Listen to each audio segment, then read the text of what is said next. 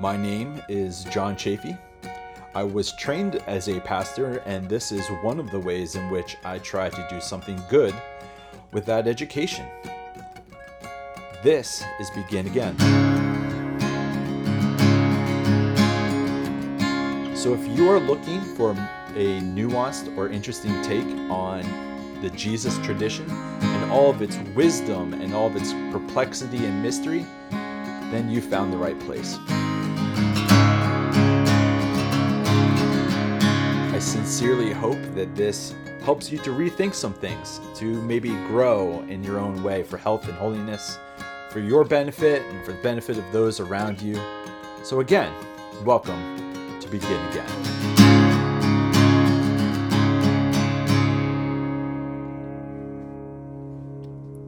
All right. So today we have an author of 7 books. How many now? Well, the Jesus Un series is a 7-part series, but so Sola Mysterium would be the 8th book that I published. But we have Keith Giles. Is that correct? Keith Giles. I would be happy to tell your bio for you, but how about in your own words? For people that don't know you or your work, how would you define yourself? Yeah, well, sometimes I tongue-in-cheek sort of describe what I do in my writing, my books, is introducing Christians to Jesus, which is hard to do because most of them are convinced they already know Jesus. Yeah, I mean, I was licensed and ordained as 35 or so years ago. Originally as a Southern Baptist minister, served off 9 different churches through the years. My wife and I moved to Southern California. Lived there about 25 years. During that time, we had 2 boys who are now grown and also both just graduated college. And we also during that time planted a vineyard church with some friends of ours and did that for about 3.5 years. And then we left and started essentially it was a house church that where nobody was the pastor. We had no statement of faith. We had no building and no bank account, no 501c3. All the offering we received went to help the poor in the community. We started something called a motel church for people, basically people that are homeless, living in poverty in a motel there in Santa Ana. Also did some work, homeless community we called it Tent City, that was right outside of Anaheim Stadium for about a year or so, and loved it. Just loved that whole experience. And close to 2.5 years ago, moved back to El Paso, Texas, where my wife and I originally met. And that's where we are now. And of course, during that time, I wrote and published a 7-part series of books called the Jesus Un series, helping people process different aspects of the sort of like toxic theology, the typical questions most people ask when they go through this sort of deconstruction process. So there's a book for each of those things, like how do we approach the Bible? How do we understand the end times? How do we understand the atonement and the cross? And all those kind of topics. So the second coming and all that stuff. And then just about exactly a month ago, I believe, as of this recording, it was exactly a month ago, I published the first book outside of that series, a brand new book called Sola Mysterium, celebrating the beautiful uncertainty of everything. I got to remember the subtitle. So that's been extremely well received. I'm really excited about that book, and excited to talk to you and thank you and your listeners. And I saw you recently had an endorsement by Thomas J. Oord, who I met actually a few years ago when he was coming through at Princeton. And so I had the chance to talk with him about relational theology. And so your book has even got some really good endorsements from some pretty wonderful people too. Yeah. Oh yeah. I was pretty surprised. And I got a wider range of endorsements for this book than probably previous ones. Like Tom is a great guy. I met him. I lived for a year in Boise, Idaho, which is where he lives. And I got to meet him. We had lunch together several times. I was at the release of God Can't and some other things. So great guy. He's been a good friend. But yeah, this book here has, I got endorsements from musicians. Like Kevin Max from DC Talk endorsed it, Derek Ebb, and Yeah. some other people, some authors, and but even some non-Christians, which is funny. I sent it out to some people that aren't even Christians, and they were like, "Wow, this is really awesome. I really appreciate what you're saying in this book." So, I got a broader spectrum, and I think this is also the first book I've ever published that has like it was number one on Amazon Hmm. in a non-Christian category. Hmm. So all my other books, of course, have been in the Christian categories, but this is the first one. This Sola Mysterium one is the first one that was number one for several weeks, just in the mysticism category, not Yeah. Christian mysticism, just mysticism, and I was Mm. really blown away by that. So That's that's pretty cool. that's very cool. I mean, your book does go a bit obviously into mysticism, but also quantum physics and other things. So I mean, we'll Oh yeah, we'll, we'll get to that. That's really wonderful. So when I was reading through Sola Mysterium, I found myself like wanting to underline most paragraphs, but nodding along. But you know what? I actually felt as though this book, and as well as some of your other ones, I felt as though, how do I want to say this? It was almost like being let in on a secret that never should have been a secret. You know, yeah. it's like why isn't this talked about more often? And I finished seminary back in 2011.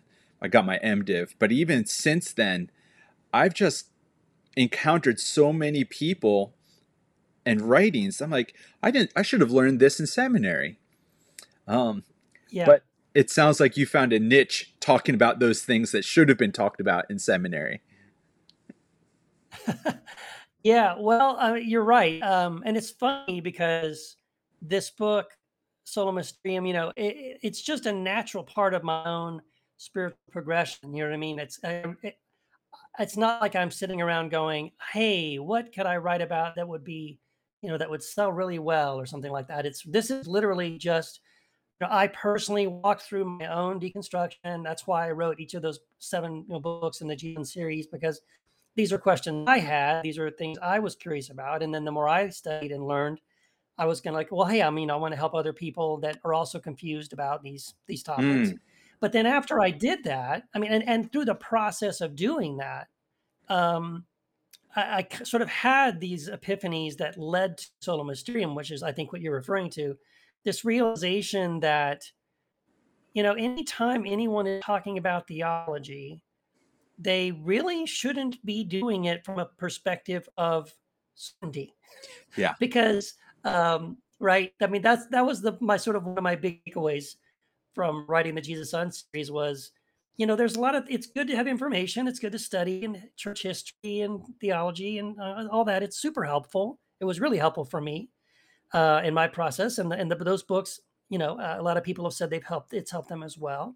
But then having gone through it, I mean, one of the big things that I realized, and I've tried to help other people also kind of go through this as well, and kind of maybe learn, get the benefits that the mistakes I've made and the things I've learned, is that, I always tell people, as you deconstruct your theology, and Mm, that's a good thing. You need to rethink, a lot of bad theology and things like that.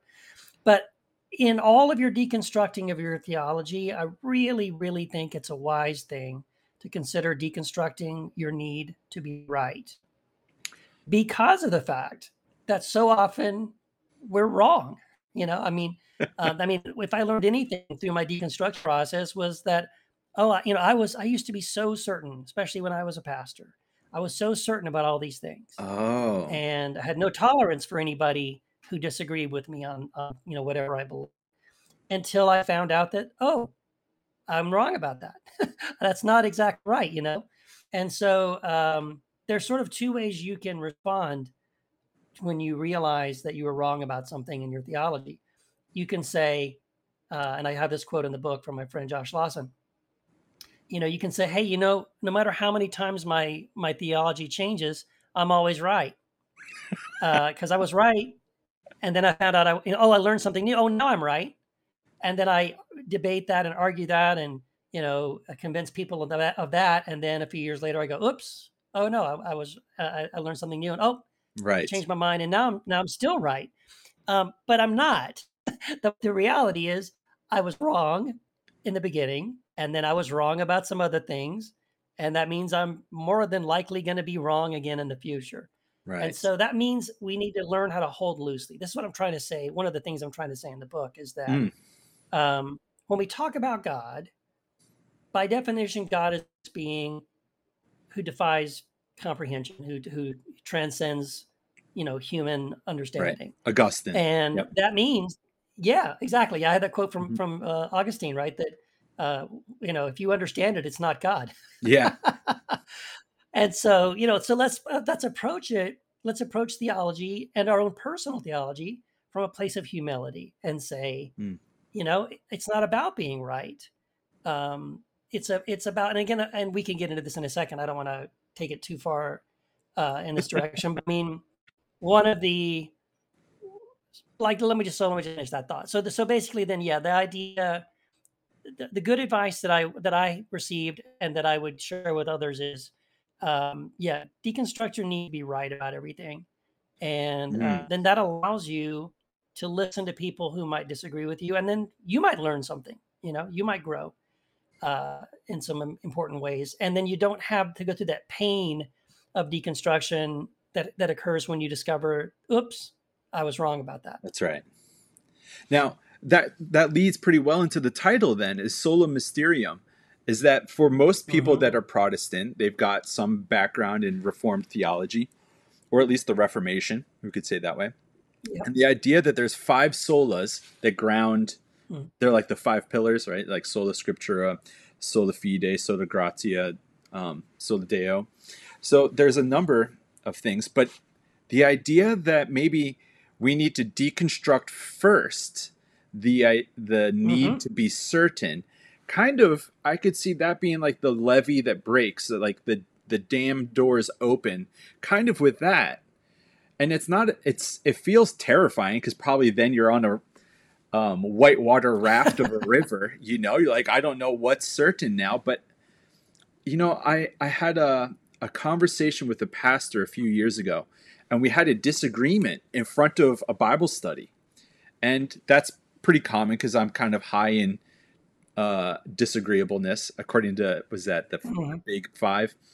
But I Hmm. said, faith is actually contrary to certainty. And this other pastor said, no, Yes. that's not true. I said, no, because faith means trust, and trust is different from certainty. And I said, if you ever have Hmm. certainty, then you don't have a need for trust. And I remember being Right. on opposite sides of the room from this pastor, and all the people in the room were like looking back, looking that way, looking back. But that's a real idol, that type of certainty, isn't it? Yes. Absolutely. And yeah, I mean, that's something else that the assertions I have in this book is, and I'm not the first to say that, but the opposite of faith isn't doubt. The opposite of faith is certainty. So, like you said, Mm. if as long as I have certainty, I don't have any need for faith, right? Because I mean, Mm. I don't have faith. I've got certainty. I know something. I am convinced of something. And yeah, faith isn't knowing it, right? And so again, I appeal to many other people much smarter than me, in this book that I quote and reference in this book, who have said, again, everybody. I mean, here's what's funny. Even the Apostle Paul, there's a great quote that he has, and I use this in the book too, where he says, "Anyone who thinks that they know something doesn't know." Here, let me find it. Actually, he says, 1 Corinthians 8. It says, "If anyone thinks he knows something, he has not yet known as he ought to know." So like starting with that, and Augustine and others who have said, and golly, Socrates, right? The beginning of wisdom is to admit you know nothing. And so it isn't about having all the right information. This is a huge challenge, though. Mm. Like this pastor that you were having this argument with, I'm sure, um, would probably fall under the side of, and again, I was here too. This idea, it's a very popular idea these days that um, it's as if Christianity has been redefined as having the right information about God. And Mm. therefore, for many of them, therefore, it is about having all the right answers, and it is about certainty. Mm. And again, I was in that as well, and because of that, so if you operate from that place, if that's your assumption, that the gospel is all about having the right answers, the right information about God, as if there's going to be some kind of cosmic, pop quiz after you die, and you're going to have to answer these questions correct and pass the tests if you're going to get into heaven. By the way, that's not true, but I mean, we act as if that's true. We act as if, Yeah. no, you have to have the right information.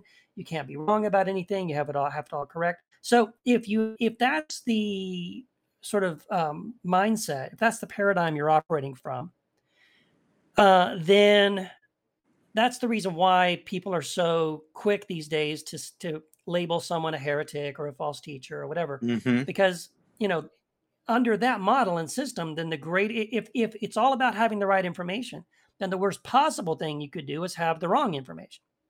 But the problem with that, of course, the problem with that position and posture, and again, I try to frame this in the book, is when you do that, when you say to somebody who disagrees with your theology, ultimately, that's all this is. This is all it's about. I have a certain set of theology. I have my own little list of things that I believe that are correct about God, the right answers.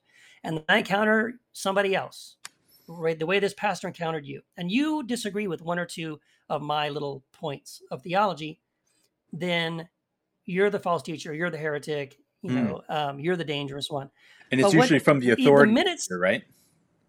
Yes, of course, The authority But figure. even if not, even if it's just someone in the pews, they've been indoctrinated, they've been told their whole life these are the things that are right, the correct information about God. They encounter someone that doesn't agree with one of those things, then they say, "Oh, you're a heretic." What they are doing, they don't realize it, but what they're doing is what they're saying is, "I am the standard for all truth in the universe." Because I can't be wrong. I'm not wrong about something, therefore you're wrong.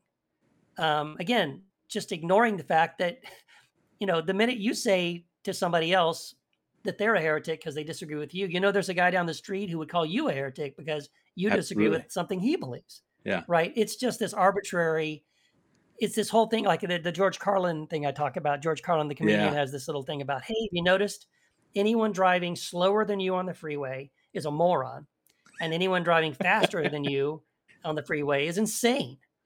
Meaning, well, whatever I'm doing, that's normal, right? So whatever, it doesn't matter. I could be driving 10 miles over the speed limit. That doesn't matter. In my perspective, that's what normal people do because it's what I'm doing. Right. And then I judge other people. If they're slower than me, if they haven't caught up to me yet, they're morons. If they're ahead of me, they're more progressive than me, they're farther down the road than me. Oh, those people are insane. And again, that works fine until one day your perspective changes until you're and then there. suddenly all that shifts. Yeah, right. Then it all shifts again, and like, okay, now this is normal. Well, because it's what I'm doing. I was actually I had to write a paper on Brian McLaren's book, A New Kind of Christian, I think, in 2005. And I remember disagreeing with parts of it then. Yes. And then I interviewed him 4 weeks ago for his newer book, Do I Stay Christian? I'm like, oh, I like this guy. So it's yes, you can have that type of change, but as you're talking about being called a heretic, I'm thinking of is it Soren Kierkegaard? He talks about, if you label me, you negate me. And I love exactly right. As soon as you title someone, you've boxed them in, and you can either say you're on the same team or you're on opposite teams. And man, but it feels as though the modern church, at least in America, North America, is going through some very, oh my goodness, it's like weeding. I feel like there's a lot of weeding out that's happening. I like the gardening metaphor a little bit better than the deconstructing one. Yeah. Sure. So who would you say this book is meant for, though? Yes, this is like the next chapter in your own personal journey and growth. Yeah. But who do you hope are the type to read this? Yeah, good question. Well, I kind of feel like the book is really like, I'm not sure the book is really for someone who has maybe only just begun their deconstruction process. Okay. Because of the fact that, again, I wrote it after, I had dealt with what I call sort of the big 6 pillars of deconstruction, that these big topics, and processed through them and thought through them, and then reached a place where having gone through all that and figuring out where I landed on these different things, then I was at a place to say, well, now what? Mm. And then there's things I learned as I went through that. And just as an example, so before the book came out, I put together a team, like it's called like a book promotions team. I had like 30 people who volunteered to read an advanced copy of the book. And then the day it releases, they go and they purchase it Mhm. on Amazon or whatever. And then they do a rating and a review, and they kind of, help me promote the book when it comes out. So I had like 30 people in this group. And one of the guys in the group, I know him, and he's only just kind of started his deconstruction process. And I'm not kidding. It was like one day he must have messaged me like every hour. I was getting a message from him, and he was like, he's like, my heart's beating faster, and then I'm sweating, and I'm crying. I don't know why. Is it joy or is it fear? And I'm like, dude, calm down. Uh, maybe you should put the book down. Maybe you're not ready for this, And he Uh, was fine eventually, but I was like, but I was concerned. But I mean, he was having that kind of reaction, like. yeah. And I was afraid, like, man, maybe this book is pushing him a little further than he's ready to go Uh-huh. in some of these directions. So because of that, I guess, I would just say, yeah, maybe it's not for someone who's just starting to question some of these things. It might be more for either someone who has kind of gone through, they would say, maybe most of their deconstruction process. They, at least, they believe they've gone through the bulk of it. But as I said, it's actually had a really interesting appeal to people who are maybe post-Christian, or even people Oh, that are not Christian at all, that has been really interesting to me. yeah. Because what's funny is, like, it's not the book isn't. I had somebody say to me, "Well, Keith, you just wrote this whole series, this whole 7-part Jesus Son series about Jesus and all that, and then you write a book, that sort of questions this whole thing." And I'm like, yeah, but my goodness, I went back through the book just to double check, and like every chapter is like there is scripture references, and Absolutely. I'm tying it all back to Jesus. Like, so I'm not abandoning Jesus at all. No. So it's not that, but I think it's there's just certain things that you would have to maybe have gone through and processed through before I think you might be Yeah. willing to reach this place that it boils down to this, just really honestly being comfortable embracing mystery. Yeah. You alluded to this at the beginning, where the more you start to question your belief systems, it's scary, and I think the reason it's scary is that for a lot of us who are raised or grew up in the evangelical Christian church, you are taught to have your security and your safety and all these answers, right? All the right Mm. theologies. And then you That's what start new questioning members them, and then classes essentially are. New members that's exactly classes right. are exactly telling you not just how to go about your beliefs, but exactly what this group believes. That's Right. interesting. Right. Yeah. So, we're taught to gain a level of security and safety from this illusion, and this is what I'm saying in the book. It's this idea of certainty is an illusion. I know it's comforting. I know it makes you feel safe. I know it makes you feel like, oh, we got it all figured out. Everything's fine. But it's an illusion. And I think until you go through your deconstruction process a little farther, you're not going to realize all the ways that your safety and your security and your Mm. foundation, the foundation of your faith has been resting on things that are illusions, the certainty that isn't real. And so until you've dealt with that and understood that, it's not that you don't have a foundation, it's just that you have a different foundation. Mm. And the foundation isn't certainty. It's again, I talk about this in the book. It's encouraging people to redefine what it means to know God. Because Hmm. again, in my experience, knowing God was information, having the right information. So if it's not about that, and I argue that it's not about that, Mm-hmm. then how do we know God if it's not about having the right information about God? Right. So it's shifting away from knowing. Well, in the Greek, it's episteme. Jesus doesn't use that word. Jesus uses the word gnosko, which is the Greek word for knowledge that's closer to the knowledge that a husband has with his wife on their wedding night. Mm-hmm. That's not information. that level of knowing, another person is about vulnerability and openness and connection. On an emotional and spiritual level. That sort of transcends data. It's not about that. Right. What Jesus It's suggests is that it's this intense connection. Yeah. I'm thinking of, it's a fancy word, but intersubjectivity. There's no subject object. Mm-hmm. It's two subjects that can affect Yeah. each other, right? But Yes. jumping Exactly. Yeah. And ahead, in that metaphor of the yeah. Go ahead. I, I was just going to say, I made a comment to make later on that you quote Heschel, David Bentley Hart, Augustine, Aristotle, Einstein, Richard Rohr, but actually, throughout most of this book, you quote Paul a lot. And I think Mm-hmm. part of that certainty issue that sometimes we bring to things is this is my current theory, is that our certainty leads us to avoid certain passages that disrupt that Yes. certainty. And I found it really interesting. Yes. You were quoting a lot of the passages like in Ephesians or in other places in First Corinthians even, that talk about Christ is all and in God is all, and just the all things. In Greek it's ta panta. Yeah. And that's actually been Yes. something that helps me, or has helped me in the past, Mm. to look at these passages Yes. that we don't talk about very often. But you quote a lot in this Oh book. yeah.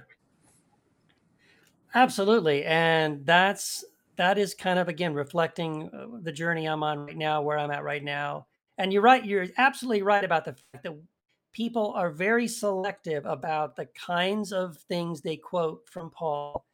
Mm. We tend to lean on the things that they think it's about Paul being, again, arguing for this level of certainty. And again, we ignore these passages, which again, I try to highlight in the book, like you said, the beautiful passages in Ephesians and Colossians and Philippians and First Corinthians and even Mhm. in Romans, where Paul is appealing more towards this. I mean, it's a mind blowing Yeah. Christology of this Uh-huh. idea that he says in one place he says that let me see, I think it's in Ephesians. He says something like how God was pleased to have the fullness of the Godhead dwell in him, in Christ, in bodily form, right? And then in Colossians, I believe it says that we have been filled with the fullness of him, this is Christ, who fills everything in every way. Mhm. And that's some mind-blowing stuff. I never once in my whole in my Yeah. whole Southern Baptist background ever once heard a sermon on that passage, and I don't even know that they would even attempt it. How would you even begin to talk about this? Because Right. to say first of all that Christ fills everything in every way is one thing. You can meditate on that for a long time, and Uh-huh. again, those are mind-blowing implications. But then to say that we are filled with that fullness, Mm. we are filled with the fullness of Christ, and Christ fills everything in every way. So it does again approach this level of again a mind blowing. It's a non duality, right? It's this Mhm. idea that have this we have this connection with God.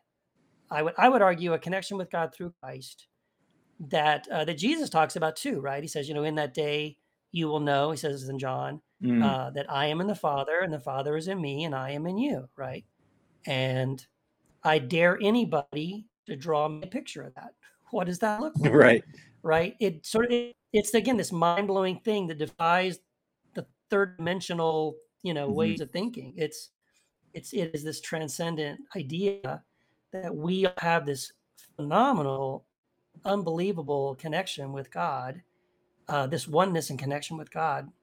That again, I just have never heard anybody explore from a Christian perspective, but nevertheless, it's all through the Gospels. It's in Paul's writings, and then I, again, the kind of spoiler alert, I talk about how you find very similar kinds of statements in places outside of traditional Christianity. When you find very similar statements in some of the Gnostic Gospels and from people like Rumi and Mm-hmm.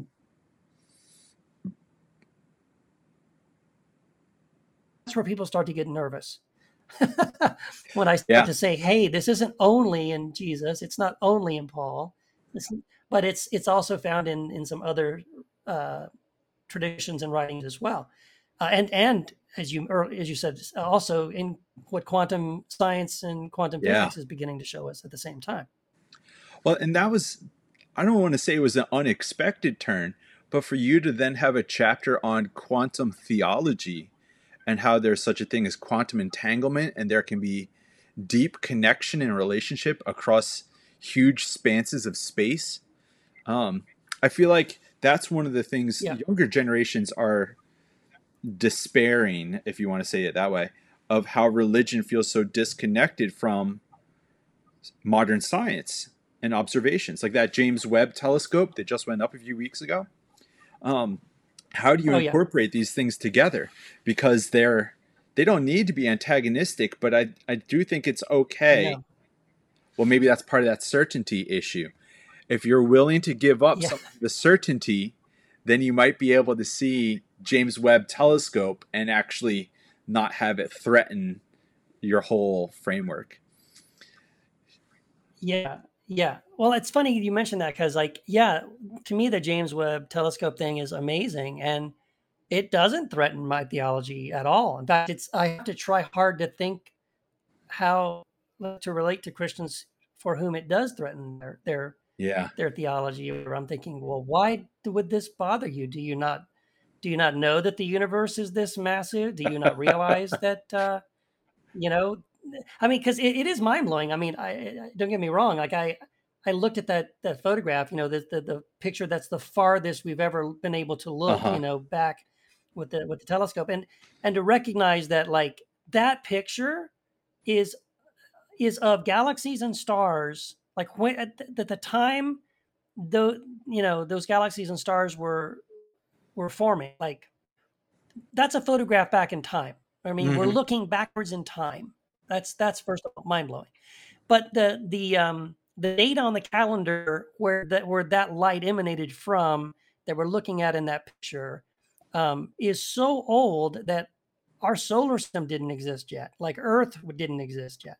You know, That's and incredible. unless you're someone, I guess, who's a literalist, who is like, yeah, I know, it just blows the mind. So unless you're a literalist and you think that the universe began when Earth was created, like, okay, I guess then maybe, yeah, that will blow your mind. But I guess I look at, like, Richard Rohr had a wonderful quote. I just heard him recently say something about how, if God has always been God. God is the God of the universe. God isn't just the God of a select group of people who lived in the Middle East, 6,000 years ago. Mm-hmm. Um, so, you know what I mean? Like, we we have to pull back our perspective and recognize that um, God is bigger than maybe a very narrow band of some stories we've heard and been passed on through a certain tradition. Mm. Um, God has always been God, and God was God you know for infinity Mm-hmm. before there was even a planet Earth. Um, and so, yeah, I don't know. I think for me, what that does is it expands my view of God. It adds to the mystery of how great God is, how amazing God is. Um, and yeah, it doesn't threaten my theology at all. And I think if it does threaten your theology, maybe that's a good thing. Maybe it should be stretched a little bit. Ooh. Yeah. When some of those pictures came out, the first thing that came to my mind, obviously there's pictures that say this is the most clarity with which we've ever seen the cosmos. And my mind just goes towards passages like, I guess is it First Timothy? Talks about, for we know that Mm, he is the atonement not only for our sins, but for the sins of the yes. world. But the Greek word is cosmos. He is the Yes. atonement for all of that. And so you're like, Yes. what's going on here? Every single instance of the word world, that's maybe David Bentley Hart's influence. Every time I Ye- see the word world, I now see the word cosmos. But then I think right. God's even bigger than the cosmos.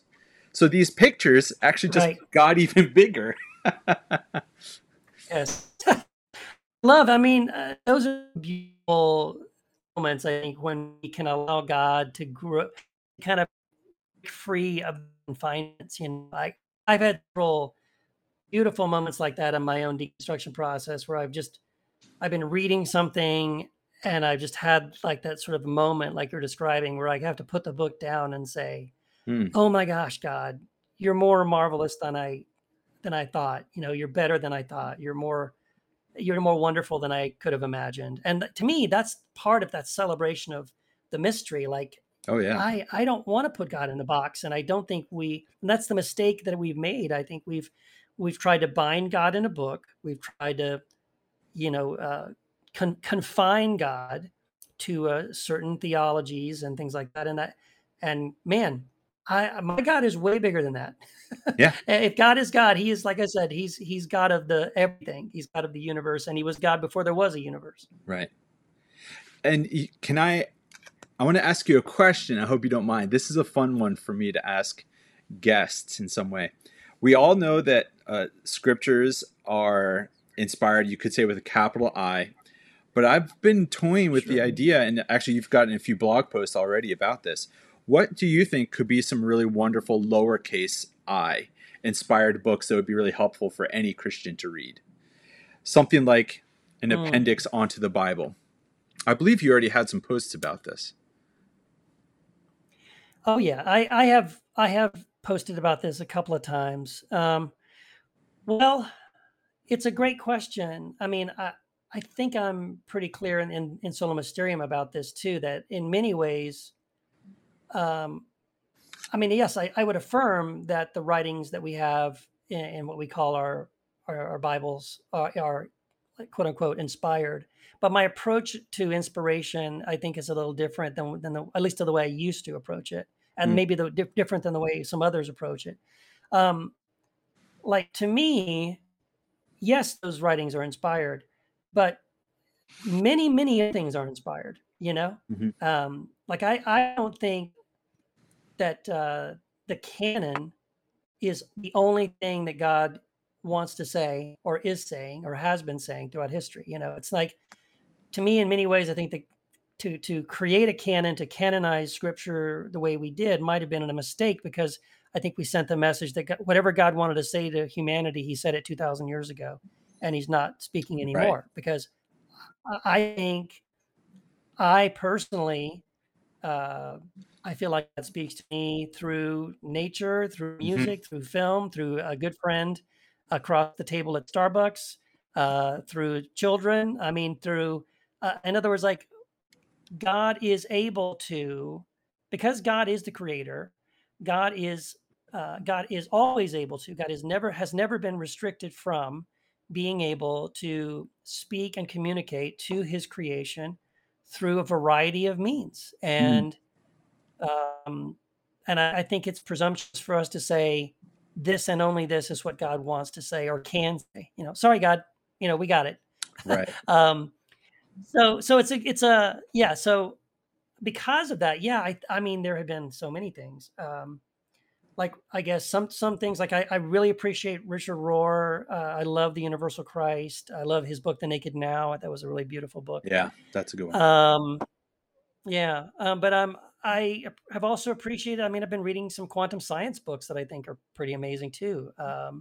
And I've been Oh, reading some poetry, and I've been reading, yeah. and again, I love watching movies, and again, not when I say though, like some things are inspired, or I kind of hear the voice of God speaking to me through these different ways and mediums. I don't mean, that thus saith the Lord, and I'm gonna like, you know, stick it Right. in the back of the Bible or something like that. Um, because you know what I mean. It's like there's sort of things like in the moment as I'm living my life, I feel like I'm in a conversation with God, and um, Okay. And so because it is this connection with God, you know what I mean? And so at any given moment, I have a question about something, I'm struggling with something, I don't know what to do about something or whatever. And the more I'm open to listening and being in this open dialogue with the Spirit of God, those answers and those conversations can take many forms. And so again, it's the creator of the universe speaking to me through however God wants to, right? And all that matters is that within myself, I discern, that was it. You know what I mean? That connects. Oh. And so I talk about this in the book. Uh-huh. Um, this it's a different approach to that verse, right? What is it? In Timothy, was it First Timothy, right? 3:16. All Scripture is God breathed Mm. and useful for instruction and training in righteousness. What I point out in the book is that if you go to the Greek, the word Scripture isn't there; it's graphos, which is the common word for writings. So really, the way I think the better way to understand that passage is this is how I read it: is what's being said there is all of the God-breathed writings are useful for training and instruction in righteousness. And Uh, I think it begs the question then, what are the God breathed writings? And I would say, well, any writings that are useful. that in the oh, I moment you see. say, Yeah, wow, yeah. that was useful for training and instruction in righteousness. You know what I You mean? see? That helped me. Yeah. And so it's anything that in that moment is, okay, wow, that clicked. That made sense to me. Okay, now I get it. I understand something. And in that moment, that for you is this God breathed writing. So Oh, I that's know that's a wonderful. little out there for a lot of people, but but that's the way I kind of approach it. I mean, in my previous career of doing youth ministry, the words healthy and holy started to have a lot of overlap, so much so that now they just mean the same Mm-hmm. thing almost to me. That as you Yeah. grow in health, of course you're going to be holier. Of course, as you grow in holiness, you're going to be a healthier person for people to be around. But the idea that Yeah. if you're reading a book on how to meditatively get through your personal grief of losing a parent, that's actually a holy thing. Yeah. Going to counseling can be a holy Absolutely. thing. Getting on a healthy diet can be a holy thing. But Yes. I love the idea of just maximizing not only what is the possibility of God speaking to you, but I really like the idea that you have to make sure that you're receptive to it. It's almost like a radio station. You Yes. have to make sure that you're on the right radio station, you know? Yes. You're tuned into that frequency. That's right. Yeah. I Yeah, I maybe totally you agree. know it better than I do. I think Maximus the Confessor, I think he talks about there's the Logos, who is Christ, the Word, but then everything else is a logoi, which would be like another word from God. And so there's the Word, Mm-hmm. and then there's words. And so it's interesting that everything else is just an echo of what God has already said in the preeminent Logos. But again, Yes. I'm not a Maximus scholar. Maybe. Yeah, I'm not either. I'm not either. I like that though, but I think that's in line with so much of what we see in the New Testament as well. There's this beautiful pattern that's in, especially in Paul's writings, where he'll say something that's true of Christ, and then he'll say, "But because it's true of Christ, now it's true of us." Right. Yes. So Christ has been crucified, and we are crucified with him. Christ has been raised from the dead, and we are raised with Christ. Christ is seated at the right hand of the Father, and you and I are seated at the right hand. Not that we will be, we are. So because it is true, because it is already true of Christ, it is now also true of us. And I think that's in line with what Mm-hmm. the Maximus the Confessor quote is, that yes, there is this incarnation of Christ that is this ultimate thing, but you know, but if I abide in Christ and Christ abides in me, if I am the body of Christ, there's also that famous quote, God has no body now but yours. Christ has no body now but yours. Uh huh. And so we are these extensions of Christ in the world, so that we can say we are the incarnation of Christ in the world today. Christ is still in the world, but Christ is in the world today through us, through the Right. body of Christ. We The are the body mystical of Christ. body.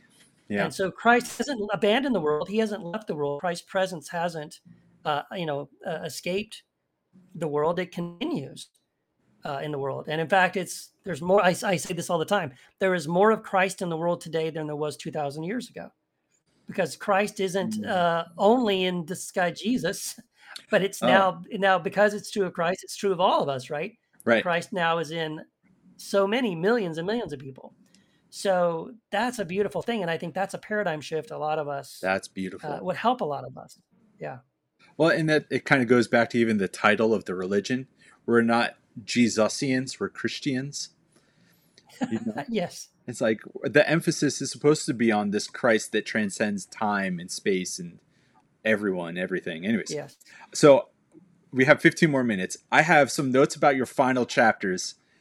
We haven't had time to go through everything else I wrote down, but I would love to ask you just about the last few chapters. So one of them is an emphasis on childlike faith and wonder. And I recently got some texts from a friend that was asking me, what is childlikeness? What is childlike wonder? And I was trying to synthesize it and thinking about it for myself in 2 sentences. But do you think you could do it? You have a whole chapter, but do you think you can do it in 2 sentences? What is childlike wonder? Then? Well, you know what, I think there's definitely a key there, right? And as I'm trying to write this book about celebrating the beautiful uncertainty of everything, and Jesus has this amazing quote about how he says, "Unless you change and become like little children, you will never see the kingdom." And for me, that's all about what you're asking. This childlike wonder, that because I have kids, I mean, my kids are grown now, but when they were little, anyone that has children, or if I would say, if you've ever had children, or if you ever were a child at one point in your life, it covers everybody, then that children they have this relentless curiosity, right? But why? But why? But what is this? And what is this? And and then you answer the question, but why? And you answer the question, but why? And so there's this relentless curiosity and wonder. Again, that's why I think I was so excited to write this book, because I feel like we're being called and we're being invited back to that sense of this childlike wonder, which is recognizing, again, that's why it's so important for us to realize that it isn't about our answers. It's not about having the right information. I would just say, chuck that, forget that, and return to a place of admitting that it's not about, you don't know, right? This is we have this connection with God that is higher and wider and longer and deeper than we could ever possibly understand. Paul says it transcends knowledge, it transcends knowing, and again, it's not as if we can't know. It's that we shift from knowing from a way of having information and data, but to knowing in the sense of experiencing. So, I say in the book, we become people who are less capable of defining and explaining this God that we are in connection with, but we absolutely become people who are more than capable of experiencing this connection with God. And so I believe we can do those things. It'll keep us in this place of that childlike wonder, of constantly having this curiosity and wonder, being in a place where we ask questions. I talk about in the book too, the fact that Jesus, I love that he never answered almost any question, maybe 2 or 3 questions. Most of the time he answered those with another question, or he asked questions that he didn't even bother to answer, or wait around for the person to figure out the answer, right? Or his primary way of teaching was to just tell stories, which again, he only explained maybe 1 or 2 of them. Right. What a rabbi. And that's, again, that's a horrible method for if your goal is to communicate exact and specific information. But it's a wonderful method of teaching if your goal is to inspire curiosity and wonder, right? I'm going to tell you a story. I'm not going to explain it. What does that do to you? It makes you whoa, what does that mean? I want to understand that, right? You lean in. Right. It engages that curiosity, that you have. So for me, I think that's what it's about. I think it's returning to that place of of curiosity and this relentless curiosity that children have and wonder. Mm. I think that's more of what it's all about. I think that's what Jesus is inviting us into. Wow. And as you were talking, I remembered a quote from Paul Schrader, the writer and director. I love the movie Well, I love him. First Reformed. That was a bit ago. And Yes. in the book, I'm sorry, in the movie, there you can see he's reading Thomas Merton and the Cloud of Unknowing. I'm like, yes. But yes. Paul Schrader says that a good movie begins at the ending. And then he explains it, meaning a good movie, when it ends, it makes you have to talk about it more. And it seems like that's right. Jesus' teachings, like his Socratic method, his teaching of parables. It's like the teaching begins when he stops talking, and you're left having to process it with the people you're with. So, Paul Schrader, up there. Totally. I'm a huge film buff, and I love Paul Schrader. And I love that. In fact, it's funny, this whole idea of mystery too. I came across some really great quotes from, like, Stephen King said that too, about how like he on purpose, when he sits down to write a novel, he has a basic idea for the novel, but he says, like, never do an outline to your fictional story. He goes, because then you know the ending. And he goes, when I write a story, I never know the ending. I find it, I discover it along with the reader. And that's really cool, and I think that's the same kind of idea of, like,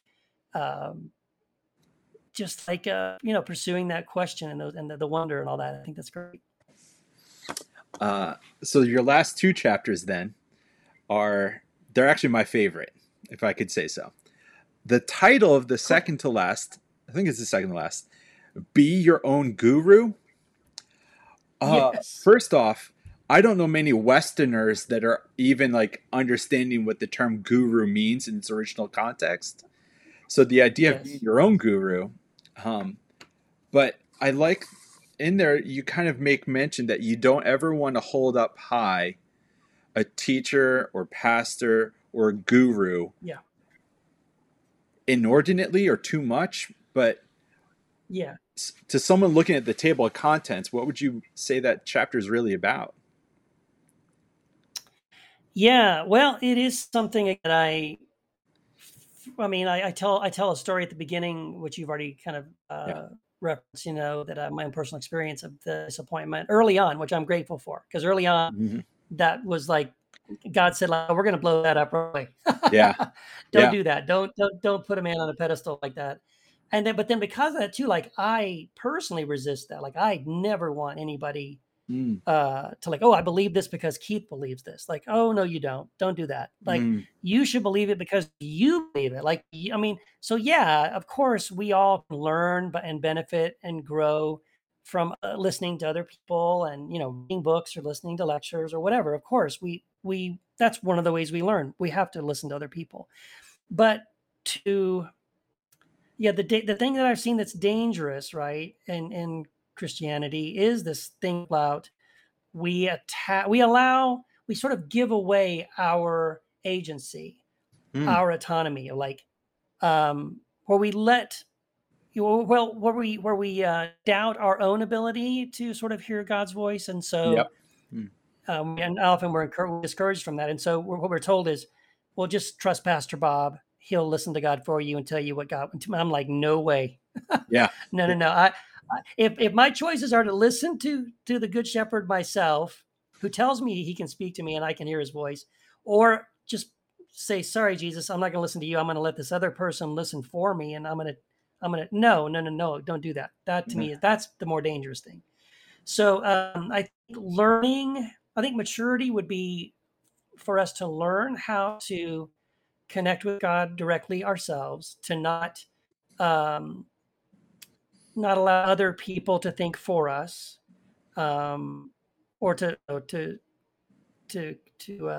tell us what God is saying or what God wants. I think we need to figure that out for ourselves, because, and I don't mean this at all in sort of in a way like a threat, because that's not at all the way I mean it. But it's sort of like, the reality is one day we are all going to die, right? Your soul will leave your body, and you will float up into whatever the presence of God.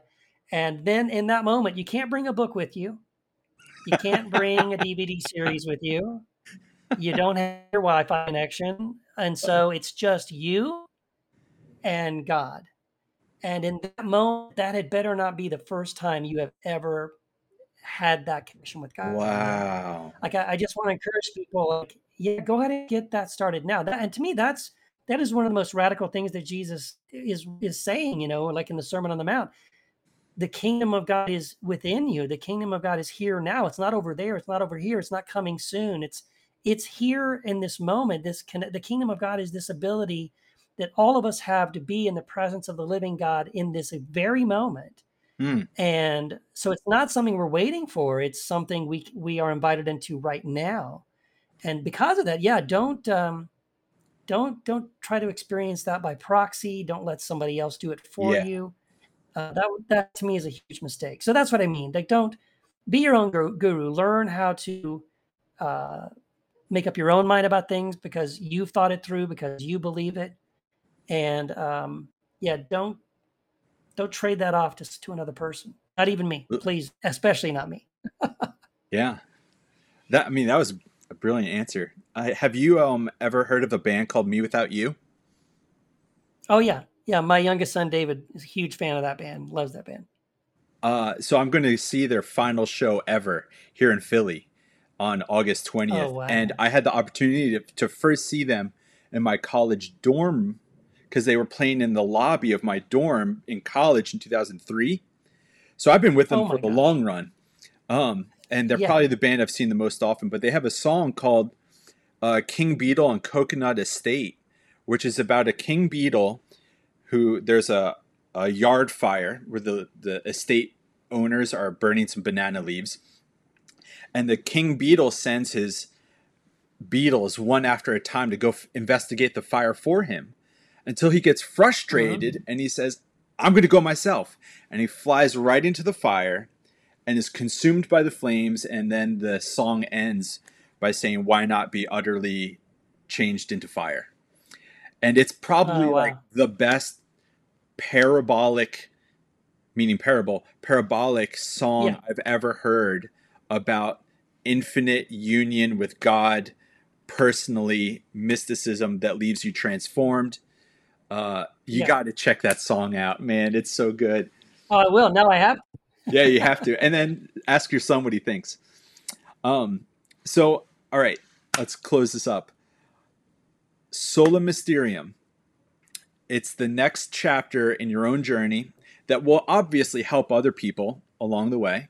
And I was amazed that you quoted so many high-profile people. I mean, Abraham Joshua Heschel is outside the Christian tradition, but so is Aristotle, Einstein, Plato. All these figures are just profound. I'm curious, though. Do you have an inkling, if you're going to write another book, were there questions that this book left you with that you thought, I need to save that question for the next one? Or maybe you want to keep that a secret, right? The answer, no. I'll answer your question. The answer is yes. And the funny thing is, when I initially finished the book, I would have said no.